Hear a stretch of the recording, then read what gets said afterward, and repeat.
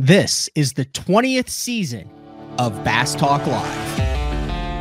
BTL is presented by Bass Cat Boats, Strike King Lures, AFTCO, Pro Guide Batteries, Spro, Gamakatsu, The Bass Tank, Denali Rods, Beatdown Outdoors, and Sunline. BTL coming at you.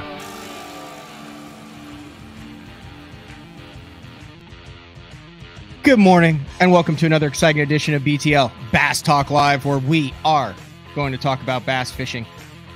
Wednesday, excited for today's guest. Like I said, he called me after the Bassmaster Open on Okeechobee. Well, the majority of the tournament, he could have just talked to me. He did talk to me for the majority of the day, especially on day one. But we're going to talk to Bryan today as he embarks on, what is this? This is already his third or fourth year on the Elite Series. We'll bring him. Well, let's just bring him right in off the hopper. How many years have you been on the Elite Series now? Is this already your third season or fourth season? Maybe fourth. Let's see, 21, 2. Yeah, fourth. That's crazy how crazy how fast time goes, isn't it? It really is. It really is. It seems like just yesterday, didn't you win? Did you win like one of your first ones in Florida? Yeah, I won my first Open ever at it was at Coho, and then I won my first Open at St. John's. Did you like Florida before that? Because based on what I saw fishing around you this past week, I didn't know if you just weren't a fan of the scenario or you weren't a fan of fishing in Florida. But I mean, you fish Florida quite a bit, though, being a Carolina guy. It's not that far down there. Yeah, so, I mean, I've been to Florida pretty much every year since 2012, and Okeechobee in particular, and a lot of years, multiple times that year. At first, the first part of that, a lot of it was co-angler days. And whenever I started fishing as a boater, I think it was 2015. I had a few rough years, and then I finally figured Florida out. And it's, I've had a bad tournament or two in Florida since then, but that's just kind of the way things go. But I really like Florida. I jive with it, and I understand it, especially this time of year. We got like a little tweak in the audio. Do you have audio just on the straight iPad to where you can just go iPad audio without the earbuds? You're asking a lot. I know. Well, heck, you've got like 9 screens on your boat. Surely you can figure out with all that technology, you could figure out how to do straight iPad audio. Because I can hear you, it just kind of glitches just a little bit, like every 30 seconds. Brittany, that's how I figure technology out. I don't know. Okay. I really don't. It was weird. It wasn't doing that in the preview. Like I said, it's fine. It's just like, I don't know. Is anyone else hearing that? Maybe it's just me on my end. If it is, I can totally tell what you're saying. But do you think it's helpful if you are going to step out and fish Toyotas, Opens, try to make a living at this professionally, if you get the opportunity to get in the boat with someone in Florida? Do you think that's like probably one of the most beneficial things that you can do as a co-angler is take the time to go down to Florida and get in the boat with someone and see how it's done down there? Yes and no. I mean, if you're fishing as a co-angler, you know who you're going to get in the boat with. And, just there's a lot of people that have no clue, like myself, whenever I first started going to Florida. And so if that's the case, you're not going to learn anything. You're not even going to really learn what not to do, because it's just, I don't know. But like if you are going with, let's say Brandon McMillan invites you down and you go fish with him, yeah, you're going to learn a lot. Or practice with him, that kind of situation. I was fortunate. I traveled and practiced with Bryan Thrift all over the country, and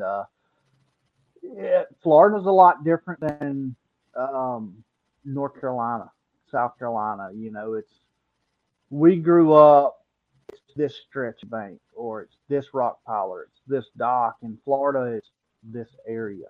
It's not, okay, I got to fish the back corner or just the floats on the dock. You get in the right area and you fish everything. And you learned a lot of that from Bryan, because I feel like Thrift and you, I mean, you guys fish a lot similarly, probably because you spent so much time in the boat and you're from the part of the country where that's how you catch them on those types of fisheries, is a run and gun. I mean, is that hard for you to settle down in an area? Like, do you have to consciously say, all right, I'm going to have to take some tranquilizers for this one?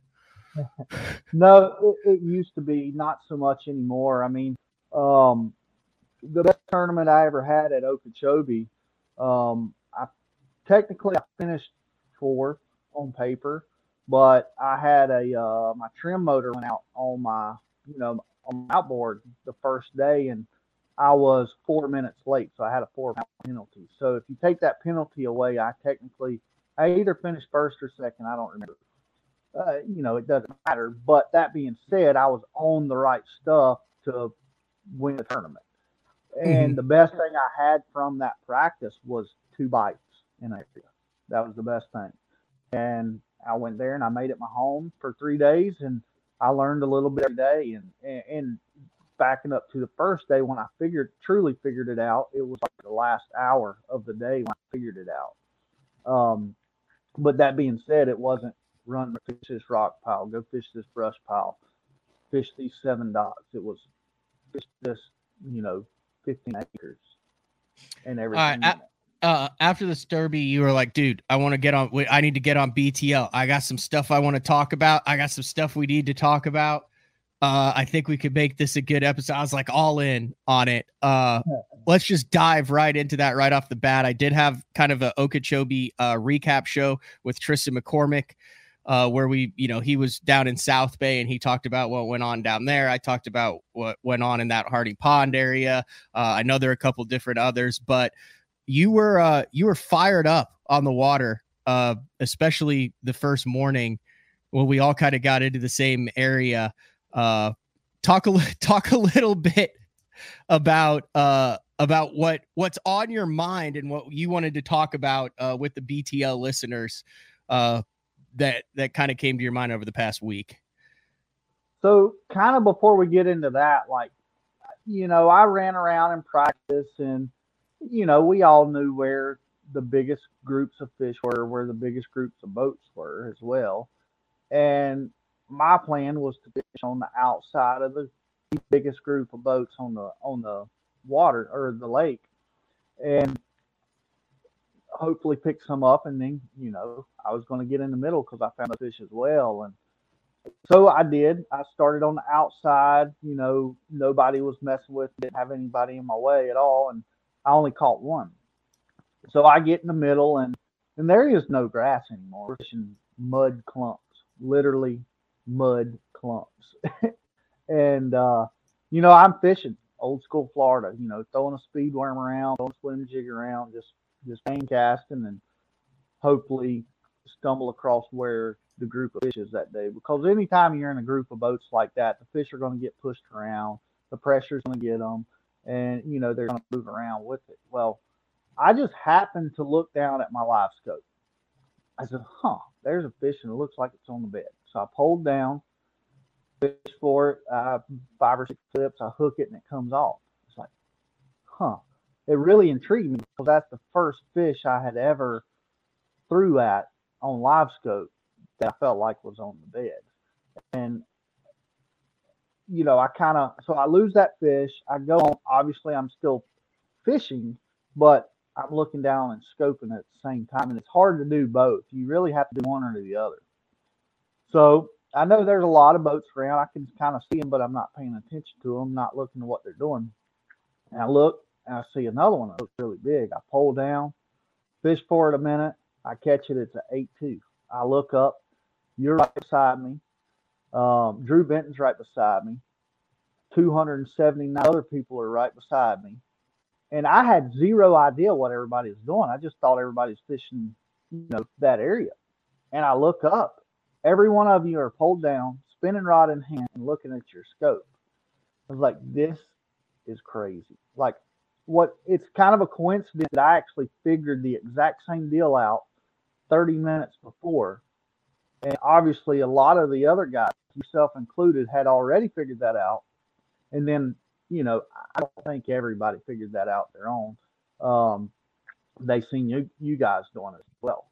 And so they started, well, everybody's catching the fish. And yes, I catch that 8 pounder. More than likely, I don't catch it without a live scope. And I am not a live scope hater. I'm not a hater of advanced in technology, advanced in lures. We're always, no matter what it is, we're trying to figure out a better way to do something, a more efficient way to do something. For the last 5, 6 years, we've had live scope. Obviously.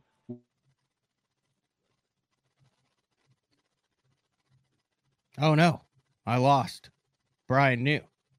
So they need to connect their mic or cam before I can add them to the stream. We will try to get Bryan New back. There he is. He's back. You back? I don't know what happened. I went away. Oh, that's fine. That's fine. Yeah, nothing like technology issues while talking about technology. Right, exactly. Yeah, exactly. But anyway, so what I'm saying is I'm not a hater of all of this technology. With this, what we strive to do is to get better and right, more advanced in everything we do. But it truly has.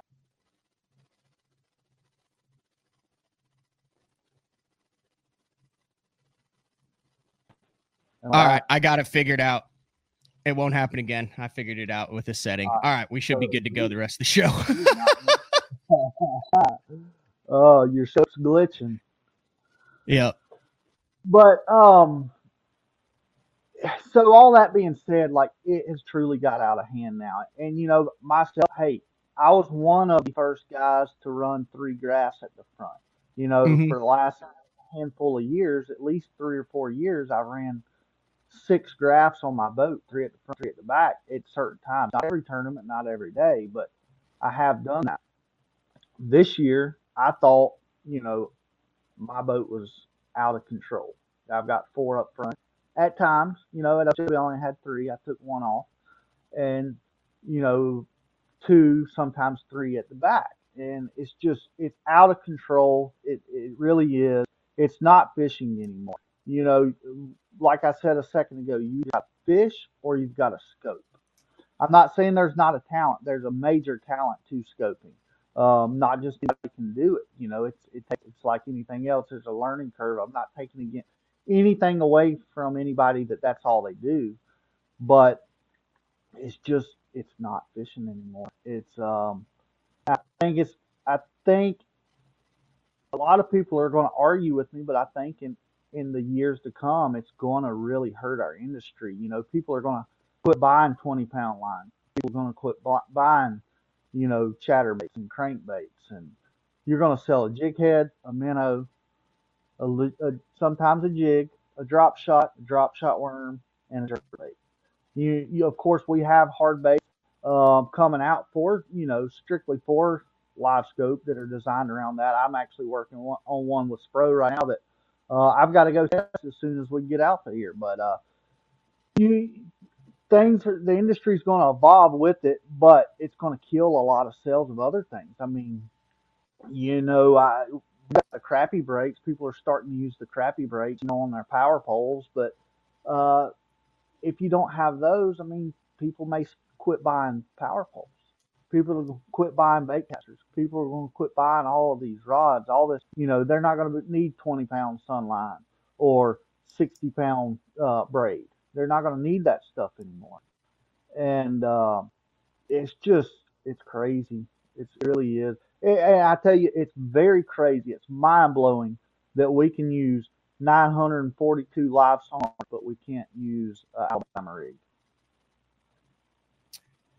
I feel like you came to this realization about an hour and a half into day 1 of Okeechobee Open.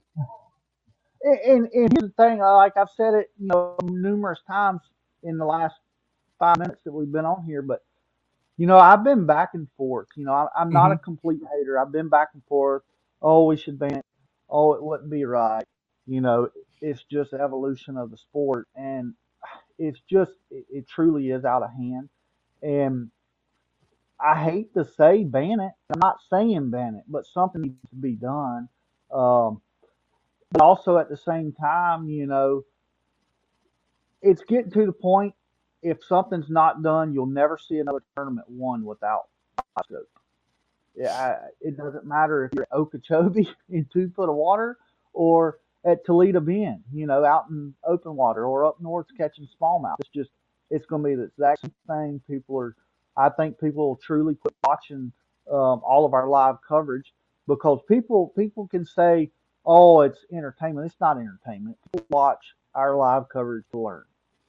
They don't watch it, you know, if they want to be entertained, they're going to watch a funny movie or something or get on, you know, Instagram reels and watch stupid stuff like that. People laugh at. People watch our live to learn. And when they, you know, we go to Okeechobee and everybody in the top 10 for the most part is live scoping, look down. Next week we go to Toledo Bend, everybody's live scoping, looking down. Then we go to Santee, live scoping. Look, it's the same thing over and over and over and over. Nobody's going to watch that. It's just I know I'm not going to watch it. And also, that being said, you know, the people talk about limiting it. Well, that's not going to do anything. You know, it may make practice not as efficient, but it's not going to change anything. It's not going to change the coverage. It's not going to change how you're fishing or scoping. Now let me play devil's advocate here for a second. You're saying, hey, you got this live scope, you got guys here who are catching all these fish, but you still had Scott Martin, who the marina is named after his mom and dad, who is a legend on Okeechobee, who finally got the W there in Florida. He wins by 22 pounds. You have Randall Tharp, who everybody picked to be in the to have a shot to win this. He finishes third. You have Brandon McMillan, who is a legend also down in Florida. He finishes in the top 10. So even with all of this technology and the live scoping, you still have some of the cream that is rising to the top in 3 of these top 10 anglers. Yeah, I mean, you also had 2 guys in the top 10 that were Demiki rigging a canal with a half-ounce Demiki rig and others that were live scoping. But it still seems that even with the technology, you're still having guys who are the best on those fisheries still performing well and competing well. So, I mean, as a devil's advocate, you could say, yeah, but still, look, the guys who are supposed to do good are still doing good. It's not completely making history obsolete. No, it's not. And you know, that's not what I'm trying to say it's doing, but it is changing. And we, you know, no matter if it's a new technique or what it is, we have to change with it. Mm-hmm. But it's truly taken away a lot of the aspects of you know, of bass fishing. Uh, but yeah, I mean, I didn't watch any of the coverage. I know Scott he was, you know, he obviously blew it away. He caught the fire out of him, but he was live scoping. I kind of feel like Tharp probably wasn't. I don't know if he was any at Yeah, all, I but don't know. yeah, I feel certain that that wasn't his main bread and butter. Brady McMillan, you know, as well.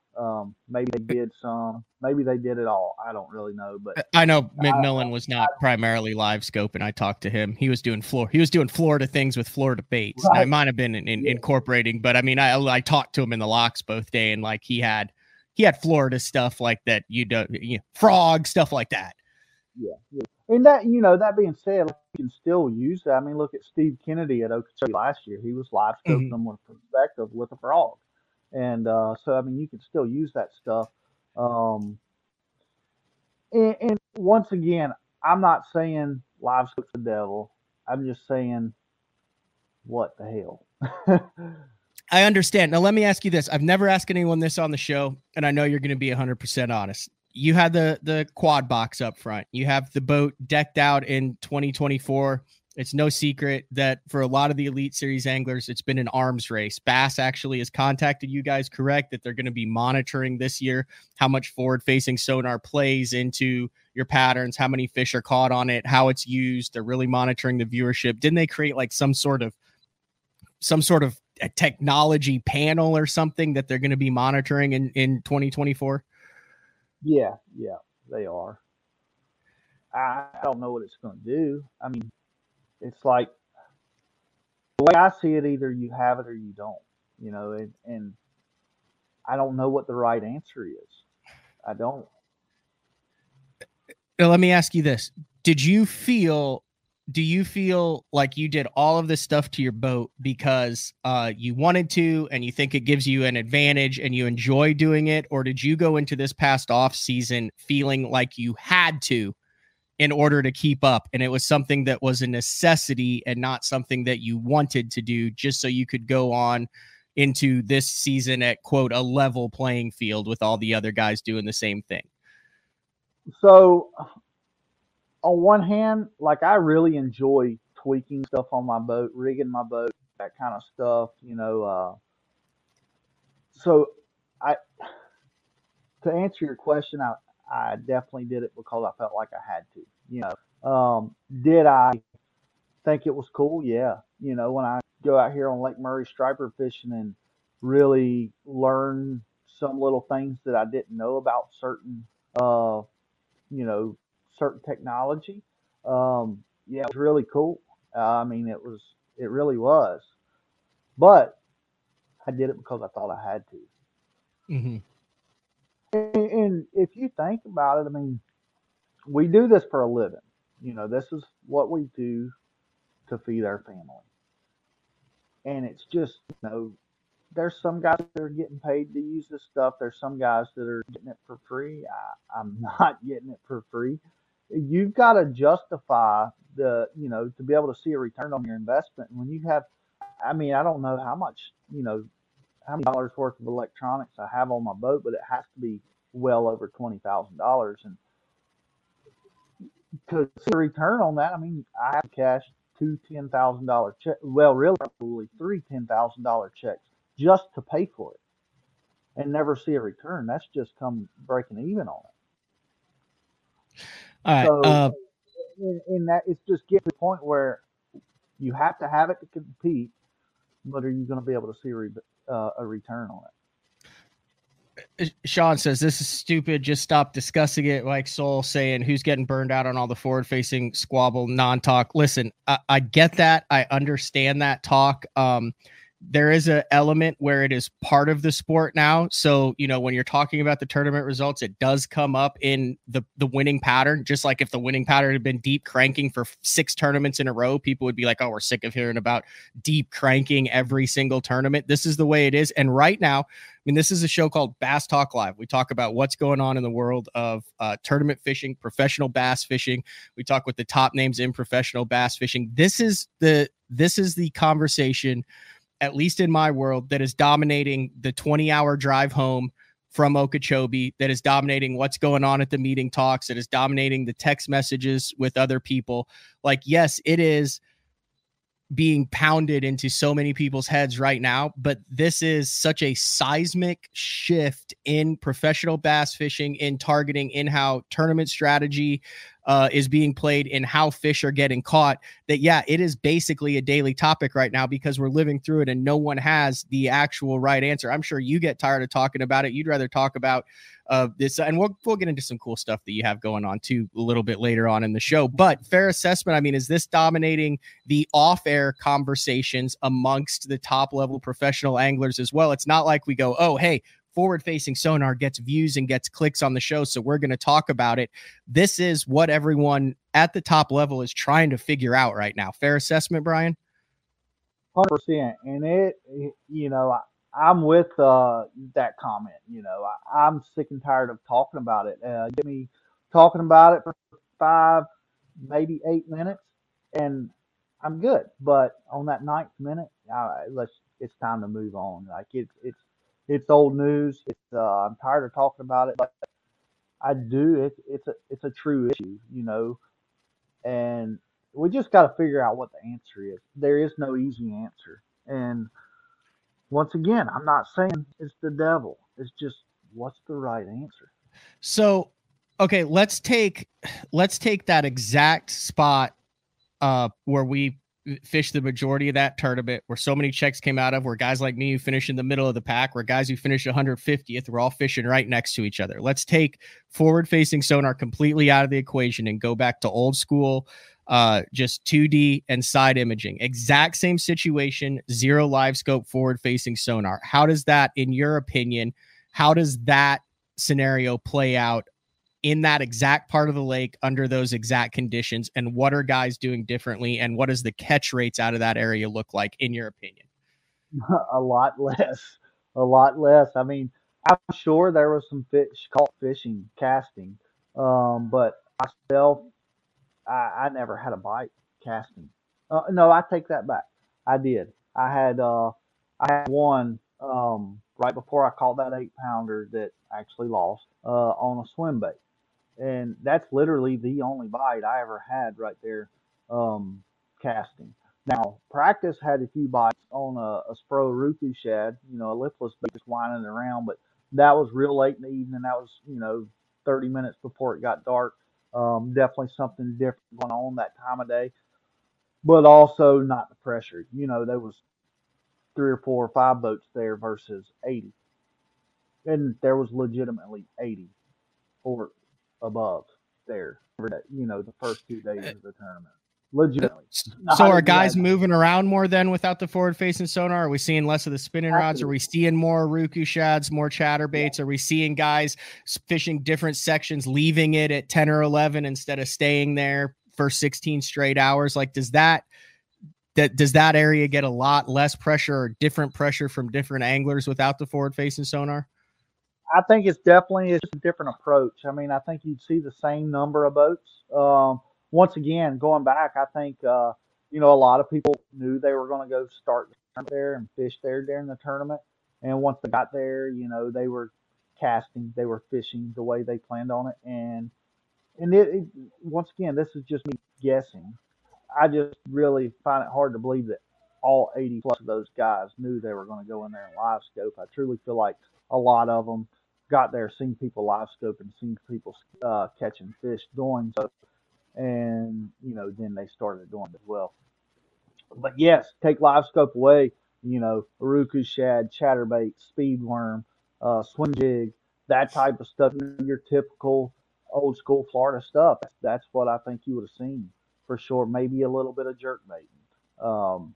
That that type of stuff. Actually moving around. Yeah, somebody catches a fish, they're probably going to power pole down and make several more casts to that spot. Maybe fan cast close by. But yeah, it's definitely a different outcome. You take the scope away. A little bit of a unique season for the Elite Series, not starting until the end of February on Toledo Bend, and then 4 heavyweight events with Toledo Bend, Fork, Harris Chain, and the St. Johns River. You look at that, a lot of history on the St. Johns, on the Harris Chain, now with the Texas Bass Classic that they've had. You guys go to Fork pretty regularly with that unique kind of catchway release format where you bring one over, and then Toledo Bend, which is standard. Those are 4 heavyweights. Is it pretty safe to say that when you're dealing with 2 Texas and 2 Florida events, we're going to get through the first half of the year? Like, in your opinion, you're looking at this schedule now, especially after what you saw in the first half, especially if you know what everyone else is running, all forward facing, dominated out of the top 10 of these events, and all 4 won using forward facing sonar? Or could we see a bunch of guys that go, you know what, I'm going to buck the trend from what everyone thinks? Because I mean, there's a lot of ways to catch them on a lot of these fisheries, Bryan. Or is there now just 1 or 2 ways to catch them if you want to compete? No, I think you're going to catch them and you can compete fishing. But I've got some bargain dogs. Come here. That's fine. You got to show the dog on the show. That's a BTL rule. If a dog barks, oh my gosh, I was not expecting that. I was not expecting that. Who is that? Yep. Brittany asked me a couple years ago if we could have another dog. I said no. She sent me a picture, and I said, when do we pick him up? And Oh, yeah, he's he's a handful, but we love him. Oh, yeah, I don't think you'll see a tournament. Let's see, we go Toledo, Fort, um, Harris Chain, St. Harrison, John's, St. John's. Murray, Those four, yeah, Murray, Wheeler, Smith, Smith. Champlain, St. Lawrence. I don't think you'll see an elite tournament one without it this year. Maybe like somewhere, say St. John's, Harris Chain, maybe it's not one strictly with it, but I think it'll definitely be a player, a part of it. In those kind of tournaments, I'm not, I'm okay with it. It's like at least you can fish some. Yeah. It's just another tool in your toolbox. It's not your only tool. How has it affected your tackle preparation? I mean, you have your own jig. You work closely with Spro. You have a lot of that. Have you found that your tackle preparation the last couple years has been drastically different than it would have been, say, 5 years ago if you're preparing for this same schedule? The difference it is I cuss a lot more because I know all the stuff I'm rigging up is pointless. Like I've been rigging rods for 2.5 days, Mm-hmm. and I've got about another half a day left. And because I go Toledo, Fort, and then straight to Santee for the open. So yeah, there's going to be a lot of interchangeable rods, for those events. But Santee's going to be a lot different than the two Texas lakes. So I got to prepare for a lot of different things. When at the end of the day, I could probably tie on a bad little greenfish, bad little shad, put a little minnow on the back of it, and possibly a drop shot, and go to work. It's a different world we're living in. This was the first time I don't think we've ever tackled it kind of head on like this. And like I said, I don't know what the right answer is. I don't think there is a right answer right now. I give Bass props for not doing something rash. I feel like the banning of the Alabama rig was a little bit of a knee-jerk reaction. So I give Bass and Bassmaster props for looking at this, for recognizing it. And listen, there's a lot of money at stake here. You have major multi-million dollar companies. Look, one of the major sponsors of my show, Bass Tank. I'm headed to Bass Tank today. I'm headed to do technology stuff. That doesn't mean that there's. But why are you doing that? Do you feel like you have to, or do you want to? I feel like it's a necessity right now. I feel like I have to in order to compete. I feel like one of the things that I'm doing gives me a little bit of an advantage, and I feel like the other thing that I'm doing puts me on a level playing field after I felt like I was not at a level playing field at Okeechobee with only one transducer. I mean, you saw on that day, the morning of day 2, I was stressing with you. I was like, Bryan, what do you think? I had spent most of my time in that area pitching to beds on perspective, but then I also knew I had switched it to forward because I wanted to see the individual fish. And then it occurred to me, I need perspective and forward because it doesn't help if it helps to be able to put it in the bed, but I want to be able to put it in that 2-inch zone. So yeah, I'm doing a number of different things, not because I want to and because I have to. Yeah, I agree. Like when I'm just fishing, a lot of times I really enjoy it, but it just sucks that you're forced to do it. Used to, this week guy went skipping docks with a jig, or next week, guy went out deep cranking, and next week, burning down the bank with a buzz bait, and now it's okay, jig head and a minnow everywhere we go. Okay, and we're not saying that it's not technology. Like Scott's saying, he goes, it's apparent a boat stuff with technology does not equal top tens. Absolutely. Like Bryan knew you were finishing top tens and winning tournaments way before technology. You're doing it with technology. Scott Martin was catching 30-pound bags on Okeechobee before it. He's doing it with it now. It's just different. It's very different.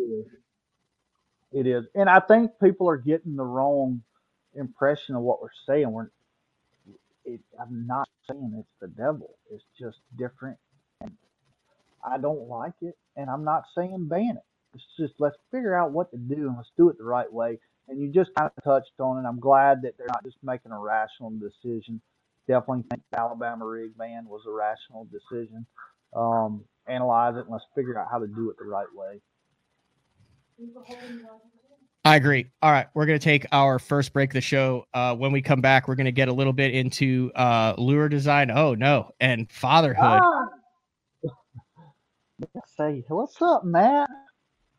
That's the exact look I had when I looked behind me and saw 4 guys fighting 8-pounders on spinning rods on Okeechobee. That was the exact the wide eyes. It looks like that. Yep.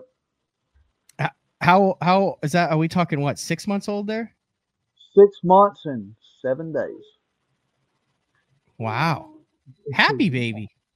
He is. He's definitely my boy. He looks good too. Yeah. All right. We're going to take our first break of the show. When we come back, more with Bryan New. It's BTL on a Wednesday. We'll be back right after this. The new Puma STS has been redesigned from the ground up. With the angler, design, function, and performance in mind, nothing on this new offering was compromised, and the only thing carried over from the previous version is the name. Based on the Soft Touch series hull that started with the flagship Jaguar, this new model is nimble and performs incredibly well at all speeds with either a 250 or 300 horsepower engine. Featuring a new 96-inch wide-body footprint, this hull measures out at 20 foot 7 inches in length. Industry-leading design coupled with tournament-winning performance. The Puma STS from Basscat. Feel the rush.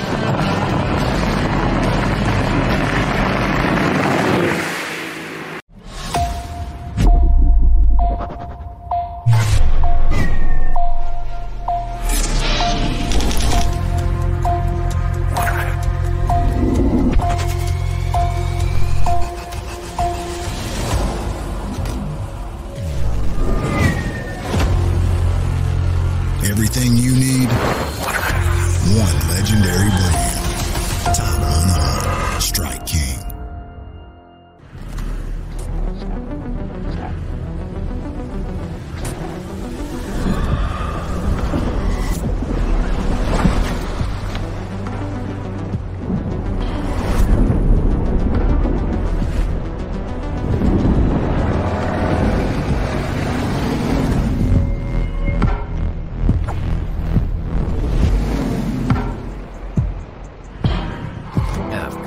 Any fish, any water. Get the best patterns backed by tournament data. Start by finding the best 10% of your lake. Know exactly what to look for and what to throw. After that, just put them in the boat. Try the Deep Dive app today. Look at that beast right there. My Pro Guide batteries keep me going on those long tournament days and long practice days. Always plenty of juice, never fail. The best part about Pro Guide batteries, it's the people behind the company. They have over 40 years experience in the battery business, keeping all of us fishermen out on the water longer, catching more fish. Check them out at ProGuideBatteries.com. All right, we are back. BTL on a Wednesday. We have Bryan New. Man, you got enough energy. You don't need a Celsius. Yeah, I know. Is that your... You don't need an energy drink, Bryan? Oh, well, you're probably right. Did you catch that 8-pounder on your jig? Because you were actually throwing a bait caster on that the first morning. It was the quietest 8-pounder that I've ever seen caught. It didn't really jump, and it kind of shielded your body from it, and you kind of tossed it in the live well. But it appeared as though you were throwing was that on your little jig, or was that on like a swim jig, or?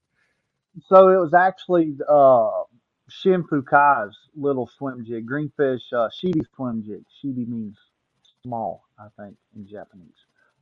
But it's a finesse swim jig, light wire, and I had it trimmed down, make it a smaller profile. So it was, when I say light wire, it was light wire, but it's a little heavier wire than my little jig. My little jig is awesome for its purpose, but I wouldn't feel good down there in Florida with heavier line with the hook that's in it. And it's so you were throwing a light wire jig in there, like you had no problem, or knowing you were around 8 to 10s throwing a lot. What pound test were you throwing on that? 16 Sunline shooter, and it's got a Gamakatsu O'Shaughnessy hook in it. So that the bend in that hook, it does really good. It doesn't open up that bad. You know, a lot of times obviously if you really jack on it, it's going to. But yeah, I just really like that jig. You know, anytime I'm not fishing, like I'm not going to throw it up in the reeds and the Kissimmee grass, that kind of stuff. But if I'm throwing it on floor cart, you know, 16 or less, yeah, I'm very comfortable with it anywhere with the size fish. You talk about your jig. It's a compact jig. You mentioned that Shiz jig gets smaller. Spro just came out with the 45, the Little John, which is a very small kind of diminutive crankbait. I believe Major League Fishing said that their drop shot was the most used technique for success in the 2023 season. We saw last year at Seminole get one with a drop shot. We're seeing small minnow baits. It's pretty apparent. And would you agree that the trend is definitely going to smaller and more finesse, regardless of forward facing sonar, as we're seeing? And is that something you've noticed over the last 4 or 5 years? And why do you think that is? 100%. I think a big part of it is there's just more fishing pressure in general nowadays. There's more people fishing than there ever has been. And you get a lot of big bites. And myself, and I think a lot of people as well, have learned that, you know, you can catch big fish on small stuff. And to me, like a small jig, it's small, it's finesse, but I kind of look at it as power finesse. You know, it's small, but it's still got that same kind of little bit bigger profile, meaning like it's short, but it's still kind of got a little bit bigger profile, and it'll target those bigger bites. Hey, don't be fussy. But yeah, I mean, look at Bryan Schmidt. I mean, he had a crazy year last year, and just about, I don't know. I mean, I would say over half of the fish he weighed in were on a drop shot. Mm-hmm. Have you messed around with the bait finesse system yet? I fished with Sakai, who is one of the hot co-anglers right now. He's won like 3 co-angler titles in the past year on both the MLF and Bassmaster side. And he was big into, he had a lot of like 7-foot medium rods. He had the bait finesse with the small spools. He was throwing a lot of like 9 to 11 pound test on stuff. Is that something that you've gotten into yet? Because when I started throwing the spinning rod, he's like, he goes, you need to learn the bait finesse system so you can throw all of this stuff on bait casters. Explored that at all? I have not. It's something that I'm a little intrigued with. Art just came out with a bait finesse spinning reel, a bait finesse reel, you know, bait caster. And I just got a couple last week, and I haven't rigged it up yet. But it's something that intrigues me. You know, I really like new stuff. I like learning new stuff. And I'm really looking forward to it. You know, and I think a lot of applications is going to be really good. So, like the Kitech swim bait, you know, it's super popular. Everybody does it. It's not as effective as it once was, you know, 6, 7 years ago. But me and Thrift, like, we figured that out before it got really popular, and ever since we've always thrown it on a bait caster, where it seems like almost everybody throws it on a spinning rod. And I feel like you have more control to what the bait's doing. I can cast it. I feel like I can cast it farther, but I can also skip it really good on the proper equipment, you know, the proper set rod and reel. And I think the bait finesse, you know, it's going to let us do that with even smaller baits, and you just have more control. Yeah, there's a lot of small hard baits that I'm really looking forward to playing with on it. In that Spro Micro D John, you know, yes, it's heavy enough. You can throw it on your standard, you know, small crankbait reel and rod, but I really look forward to trying it on the BFS reels, because I think you can throw it probably. I'm just assuming here, but I think you can probably throw it a lot farther. So I was talking with Cruz, probably it had been a year and a half ago now, and he knows that I like the little 0.5s and 1.0s. And he gave me a prototype of that bait. I actually still have it. It's really cool, and it it looks like a Little John, but it's half of the size, one of those little ones, and it's amazing the distance you can get on the 10-pound crank FC with a 7-foot medium casting and just a regular bait caster on that little bitty bait.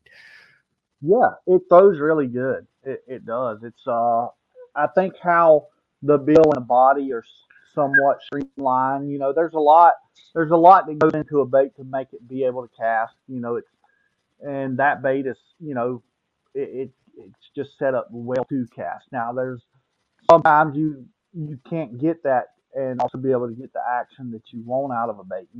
The bill may need more angle on it, and when you put more angle on a longer bill, it's definitely going to affect your casting. It's not gonna be streamlined. It's not going to cast as well. It's going to want to tumble more.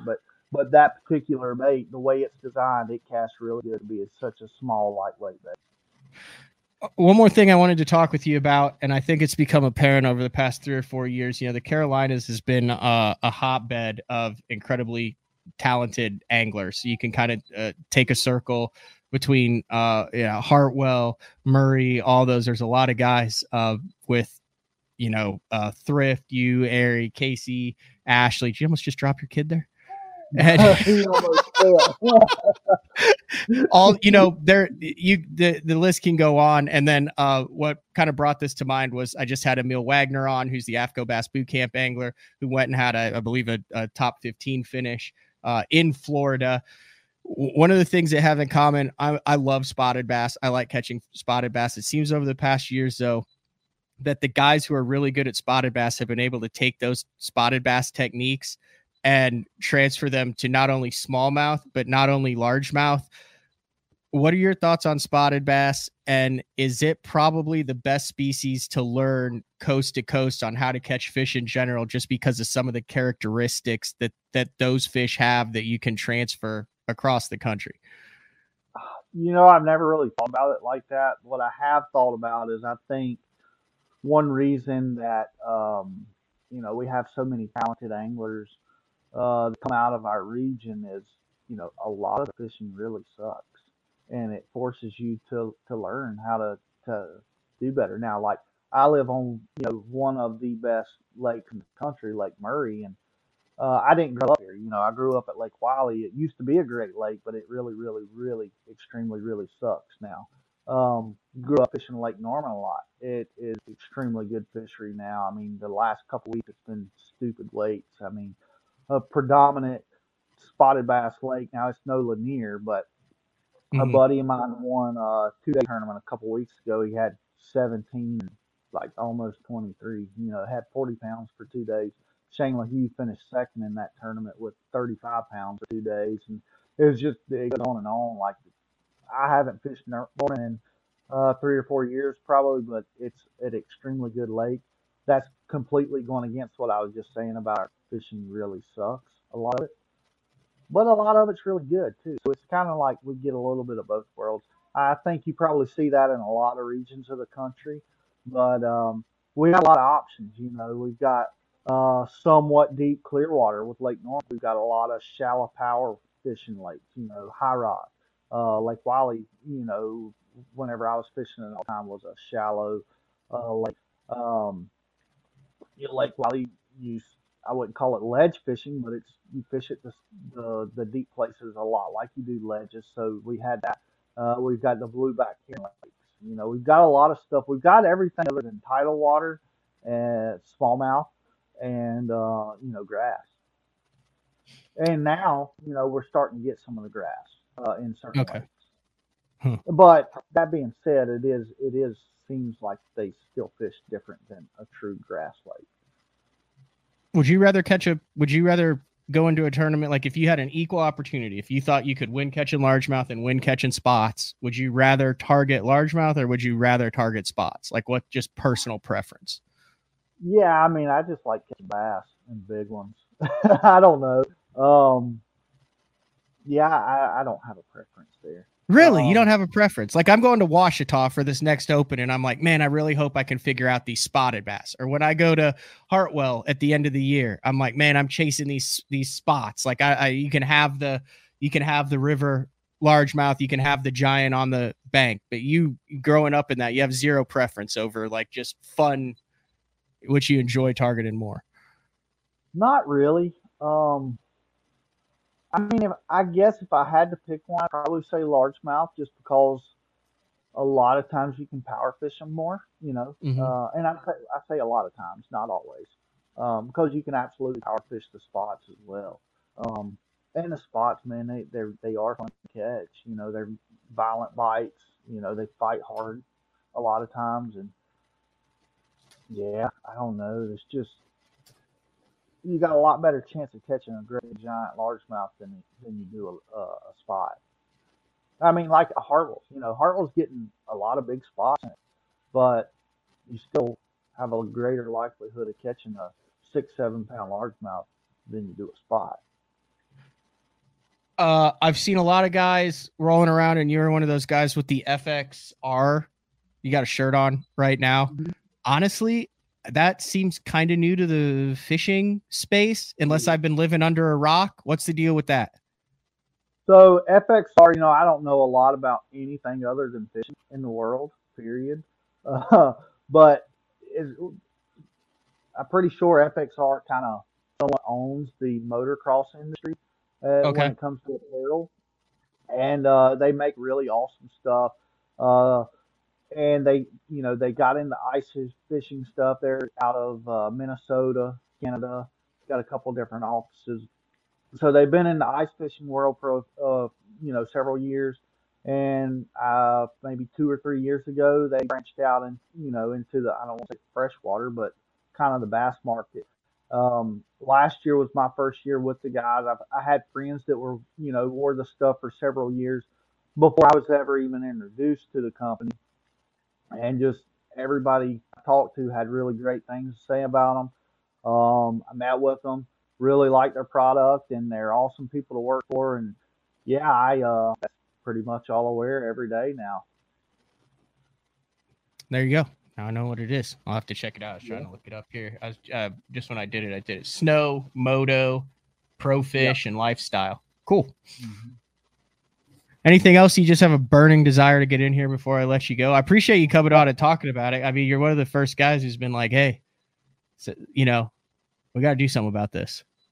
Yeah, I mean, dude, like anytime I can sit around and talk about fishing, it's just that's what I do. Like even with my family, like the things that matter to me in life are my family, my faith, and fishing, and I care less about anything else. Now I will say, and it kind of goes back to my fishing. I've never watched sports, never played sports, never cared anything about sports. And my wife, she was a big time baller in high school and volleyball and everything else, and her sister's really good.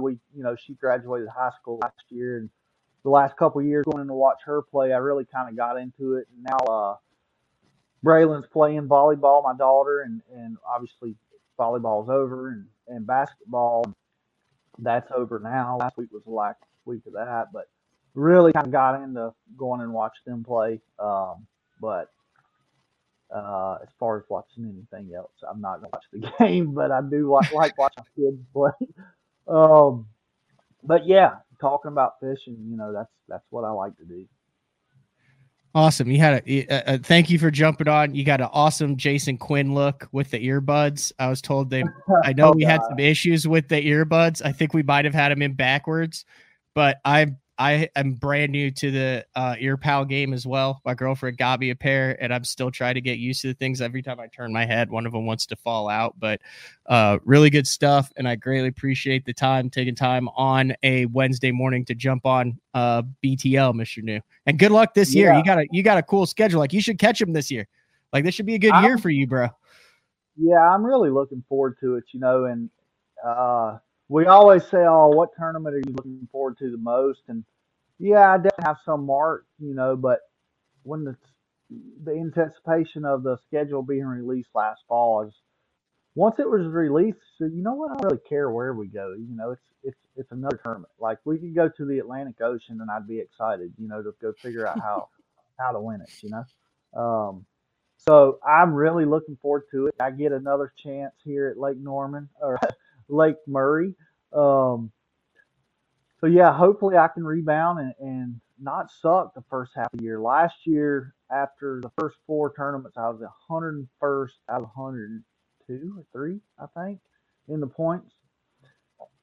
And that was not a good way to start the year.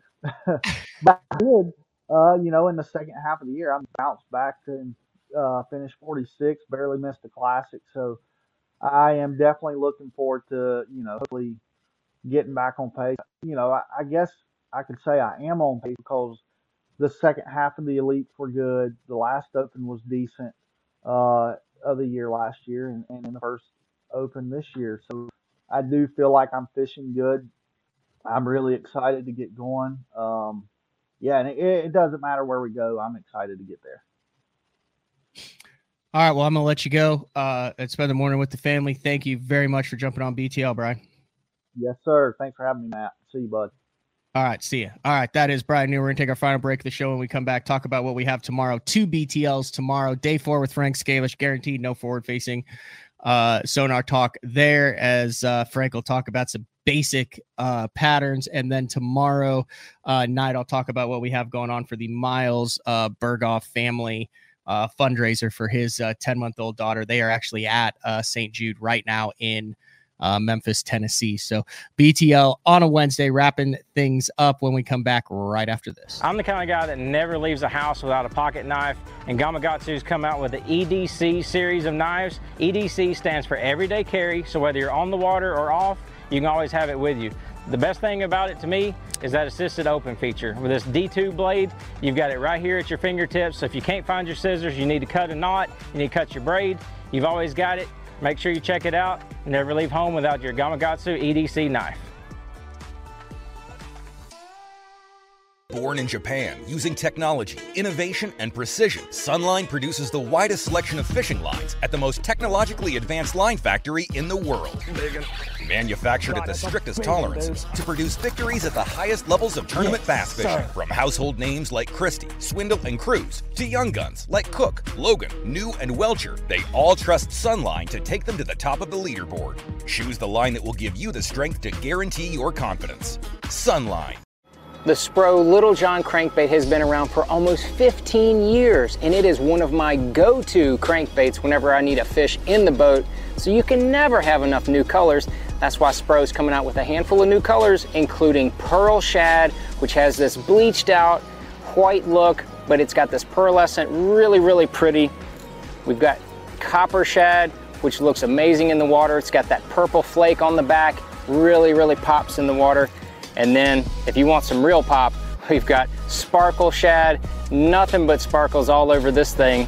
And then last but not least, we've got the matte Sexy Shad, just a really different looking color for a crankbait. So you want to give them a little different look, that matte Sexy Shad is definitely the one to go with. All these colors are available in the original Little John and the MD. Having confidence in your tackle while on the water is one of the main things to success, in my opinion. In the last couple of years with Denali, I've had just that. From anything from spinning rods, casting rods, tungsten products, even now to casting and spinning reels, I have the confidence to go out there and get the job done and know that all my equipment is going to handle it and do it just the way I want it. The thing about Denali is you've got great quality products at a great price point, so make sure you check them out. Have you considered purchasing new electronics for your rig? The type of mounts you choose to protect your investment should be part of the decision-making process. No matter if you prefer 1, 2, or 3 graphs up front, Beatdown Outdoors has a solution for you. Adjustable, versatile, rigid, and made in the USA. What's your ultimate electronics setup? Check out the full selection of Beatdown Outdoors products by visiting beatdownoutdoors.com. In 2023, we became a household name in the crappie fishing world thanks to Power Breaks, the game changer. Hey, bass fishing world, buckle up, because you're next. It's going to be fun. Welcome to the next evolution of our product line, Power Brake Sidekick, designed to install right on your shallow water anchors. We are the first and only fishing brake company to offer a breakaway system. Just like with the Game Changer, the Power Brake Sidekick has it as well. And it's not a matter of if you're going to need it, it's when. Power Brakes, the most durable fishing brakes available on the market today. Made right here in the USA with our rock-solid 2-year warranty. Hey, not all fishing brakes are built equally, and you owe it to yourself to find out why ours are different. Power Brake Sidekick. Order yours today at mypowerbrakes.com. You'll be glad you did. All right, welcome back. Wrapping things up here on a Wednesday BTL. Big shout out to Bryan New for coming on and talking. Like I said, listen, guys, like I totally understand. Like I'm not thrilled that we end up talking about this every single show or some shows. But like I said, sometimes it's in passing. Sometimes you have to dive into it. And it is what is going on right now in the world of professional bass fishing. So I remember when the A-Rig came out. Like I said, we talked about that ad nauseum, I believe is the word, to the point where Jeffries refused for anyone to say the word A-Rig on Bass Talk Live, and we would have to refer to it as the rig that we do not speak of. That calmed down. This will calm down. We're just in it. I've talked to more anglers that say the last 2 years there's been more changes in the sport of professional fishing over the last 30 years combined, not only in the technology realm and how fish are getting caught, but also in social media, in exposure, in how rapidly things are introduced, adopted, implemented, and changed. You know, it wasn't that long ago where you could have a technique, have a little something, and maybe you shared it with your close buddies. You could hide it from the TV camera, and that was about it. But now, you know, in today's age, in today's world, we're talking exact baits, techniques, patterns, exactly how everything is being done with as much and as many cameras are not only on them from the organizations, but also how many anglers feel the obligation or just enjoy doing it, or it's part of their sponsor portfolio to share detailed information about the patterns and techniques that they're having success with. So in a way, it's kind of scary to see how quickly things are changing and how much you have to keep on top of it. In another way, it's really exciting to be a part of something. You know, the sport's only 55, 60 years old. And I've looked at other sports, individual sports where technology has aspects to that sport, and they're going through the exact same transitions, the exact same changes that bass fishing is. So it is what it is. That was a good show with Bryan New. I appreciate him coming on. Like I said, tomorrow, day 4 with Frank Scalish at 8:30 a.m. Central Time, and then at 7 p.m. Central Time, we're going to just have a benefit show for Miles Berghoff for his 10-month-old daughter at St. Jude. Now their family just moved there as she deals with cancer. I think Miles is actually going to be able to join us for a little bit. We're going to have Mark Jeffries pop on since Miles Berghoff is his favorite angler, and also Miles's buddies, Joey Nania, who was the co-host of Sweetwater, the TV show with him for 7 or 8 years, and his buddy Matt Steffen is also going to jump on for that. So, all right, that's all we got for today. I'm headed to go put some power brakes on the boat for Washita. So stay tuned. Instagram story, probably talking a lot more about that. And then we'll be back in studio tomorrow. Thanks for tuning in. We'll see everybody then. Later.